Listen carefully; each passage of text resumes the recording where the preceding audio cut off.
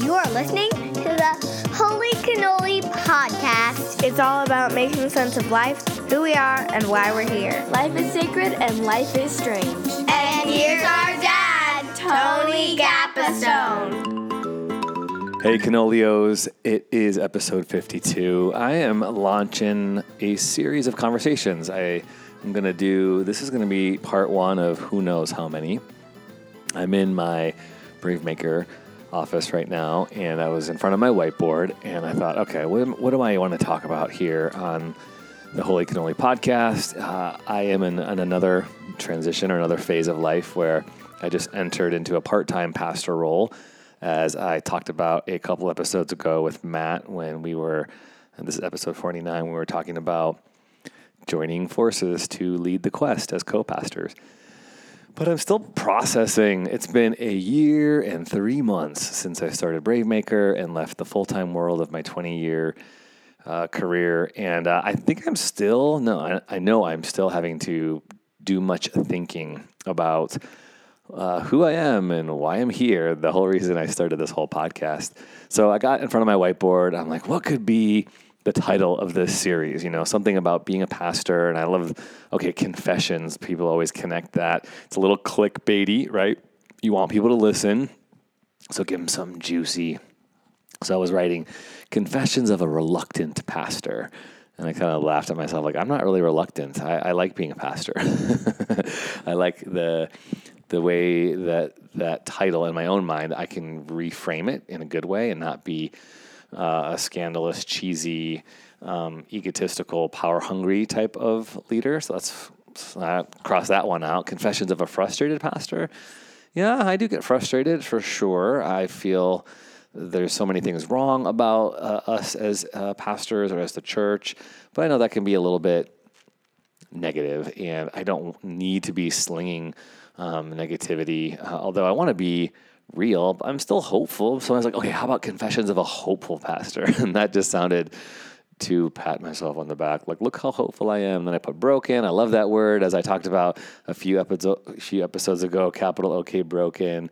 I love that word. Capital OK meaning the OK inside of the BROKEN, because there is broken parts of life and that type of thing. No, cross that out. Real, overdone. Deconstructed, such a buzzy word, so I crossed out that word. Confessions of a Human Pastor. Like, no, I'm just going to make it Confessions of a Pastor. It's not all that original. I'm sure this title has been done before. I'm sure there's a book about it if we Google it. But this is my perspective. And my hope is that this becomes a many-part conversation, and I'll bring people on it, get some conversations going. I'm also reaching out to some friends and saying, hey, do you want to submit some stories that I can either read with names attached or maybe more anonymous is fun. As you know, I talk about the church a lot, and now that I'm back in the church in an official role, it was a nice year of having no real affiliation with the church. I did a lot of public speaking with churches, but I didn't have a role where I was quote unquote paid or on staff or anything like that. Which by the way, the church I'm working with now, The Quest, with my good friend Matt Nightingale, is in Novato, California. So any of you Northern California listeners that want to join, it's an hour commute for me. It's kind of tough.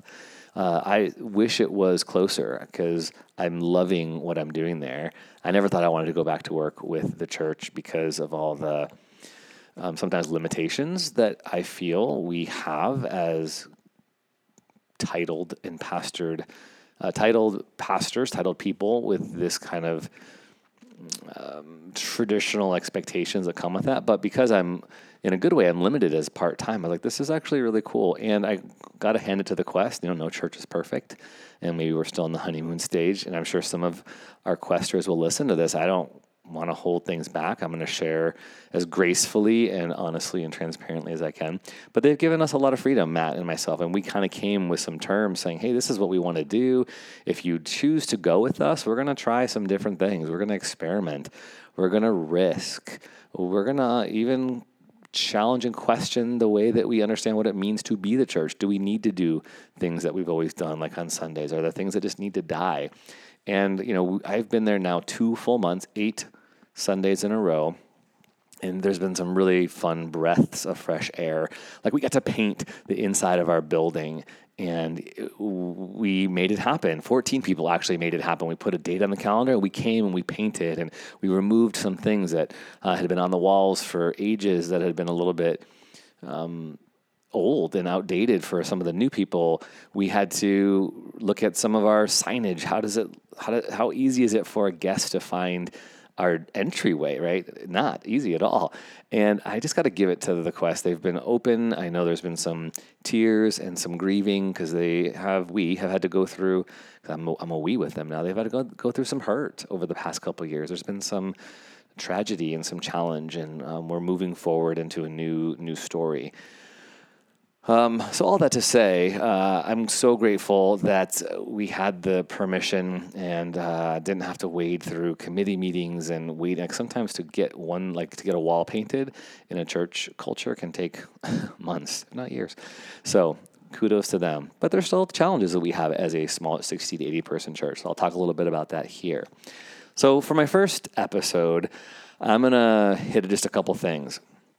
I obviously do a lot of thinking, too much thinking, and I'm sometimes too emotional about it and too extreme. And so I'm going to try to be sensitive for my own self, not just for the listeners, because honestly, I don't really think too much about making people mad or what people think, but I care about my words because my words do have an impact. And so when I say things that are extreme or that are all or that like there's no caveat to them, I don't think that's helpful. I think that could be harmful because not all churches are like this. So just know that if I ever use a phrase like that, I'm just trying to communicate my experience.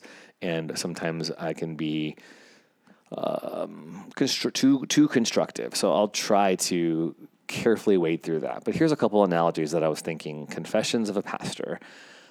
You all know this. Pastors are human. Pastors are just as prone to doubt and betrayal and annoying people and hurting and causing damage just as anyone else. We definitely put pastors on too much of a pedestal at time. And that's one of the things I'm trying to walk carefully through in this new season of being a pastor is I'm trying to set expectations that we as the church can't rely on two people to do all the work. It's not the job of the pastor to be at all the events. It's not the job of the pastor to do all things for all people. It can't. I'm grateful to be a part of a smaller church that's really about 60 to 80 people currently. But even in that context, I was thinking this past Sunday, I get to talk to a lot of people on a Sunday, but I saw someone across the room that I had just seen a couple of days before at one of our other events that we had, and I didn't even get a chance to have a conversation with him, let alone say hi. I made eye contact with him, like, hey, raise my eyebrows, how you doing? But no conversation. And that's a little weird, right? It's a little weird to make sense of, so as a pastor, I almost feel as if I'm supposed to know everybody and everybody should know me. And it's not realistic, nor is it healthy. So wading through that in my own mind, I have to be okay with letting people down. And so if you are a person who's a part of a congregation, just know that comes with the territory, right? How many times have you been let down by a partner or a friend or a colleague because they didn't give you ample time that you needed? It's a real thing. I'll tell you what, one of the confessions as I process leaving a 20-year engagement within a church, a lot of my friends were just people that I worked with. So I thought, right? So, you live by people, you see them every day, you see them 50, 60 hours a week. You're engaged in heartfelt, emotional things. Sometimes you're crying and you're laughing together and you're peeing your pants and you're banging the walls and you're doing all these things together that really bond you. And I'm looking for other stories around how pastors who've left church communities, how they've processed it. But now that I'm a year and 3 months out, someone just asked me, how many people are you still connected with? And it's like, I'm not blaming anyone. I'm putting this on myself too. It's not a lot. It's a very small number, if not like 1 or 2, maybe 3. And I really have a lot of sadness around that, a lot of grief. It makes no sense. It's like some people have died. I don't see them anymore. I don't talk to them anymore. And when I give some thought to it, to be honest and confess, I think, I fill in some blanks. People have made certain judgments about me because of, this podcast for one, or some of the things I'm doing. Like I had, someone reach out to me really discouraged with my choice to partner with my friend Matt Nightingale as a gay Christian pastor. They thought it was a bad choice for me to align myself with the Church of the Quest, because this is an affirming church that welcomes and includes LGBT people. So I get that. So I start filling in, in my mind, like all these ideas and lies, and I have to quickly put that to rest because it could be true or it could not be true. I don't know. I have some assumptions, but I need to ask some people if I really care about why I don't hear from them or why we don't connect or why I don't come to my events, whatever. I should ask, right? So that's one thing I need to own. And if I'm speaking to any other pastors or leaders out there, the brain, the mind can be a very dangerous place. How we think people think about us, ooh, so dangerous. Then we start doing things and saying things, whether it's up front in our messages or in our social media or whatever. We do these kind of passive aggressive things. And I sometimes see other people doing that, and I wonder, what does that mean? Okay, I just move forward. Then I think, am I doing that? Is this episode that? It very well could be like interpreted in very interesting and not intended ways, someone who's listening to this podcast. But I'm doing it just because I need to. This is where I am. I hung out with a friend this past week to process a little bit of these ideas and things, and go, there's probably a lot more work that I'm going to have to do. I had really good friends that were a part of my life, and for one reason or another, we just were not connected anymore. Remember when you were little and there was no Facebook or email? Some of you don't remember a time like that. But when you moved away from a friend, you had to write on lined paper and stick it in the mail with a stamp. And you were pen pals. I remember having some pen pals. And I remember even in high school when I went to college and I first got email, it was like this amazing way to stay connected. But there was still those relationships that had to die because we weren't in proximity together. And my understanding is that's kind of the same thing today. Even though we're so uberly connected through social media, I am aware that we just can't get around it. There's just a reality of when you don't see someone every day, it takes a lot more time and energy to make those connections. But here's another thing that I feel to confess as a pastor that I think is going to not be such a popular thing to say. The same thing is true of congregation people. The same thing is true if you have been a part of a church and you have left for any reason and you felt connected to your pastor, that you might feel let down that your pastor hasn't reached out to you, that your pastor hasn't sent you an email, that your pastor hasn't followed up with you since you left.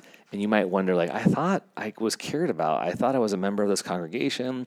I was in a small group with that pastor. Here's just a confession that I think is really hard for me to say. It's a job.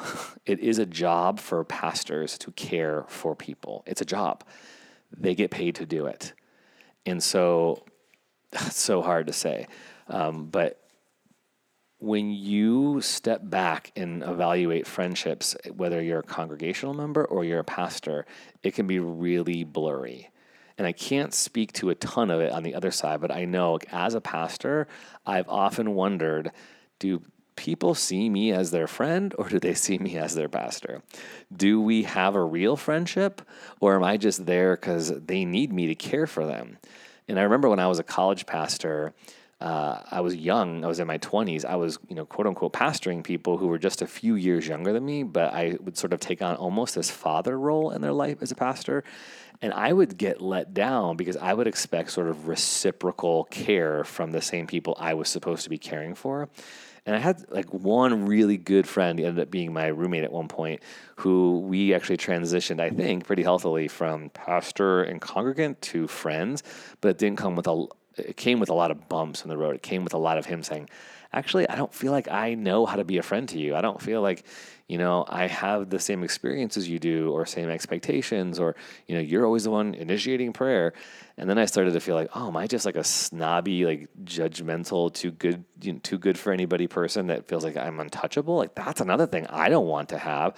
I don't want people to feel like I'm untouchable because I'm just as human and broken and needy as anybody else. So there's just a few of the things I would like to talk about on this series of podcasts. I would like to kind of process people's experiences and expectations, because there's a lot of expectations we have. I'd love to talk about like Sunday gatherings. I'd love to talk about what really is helpful and what isn't. I'd love to talk about how do we be relevant.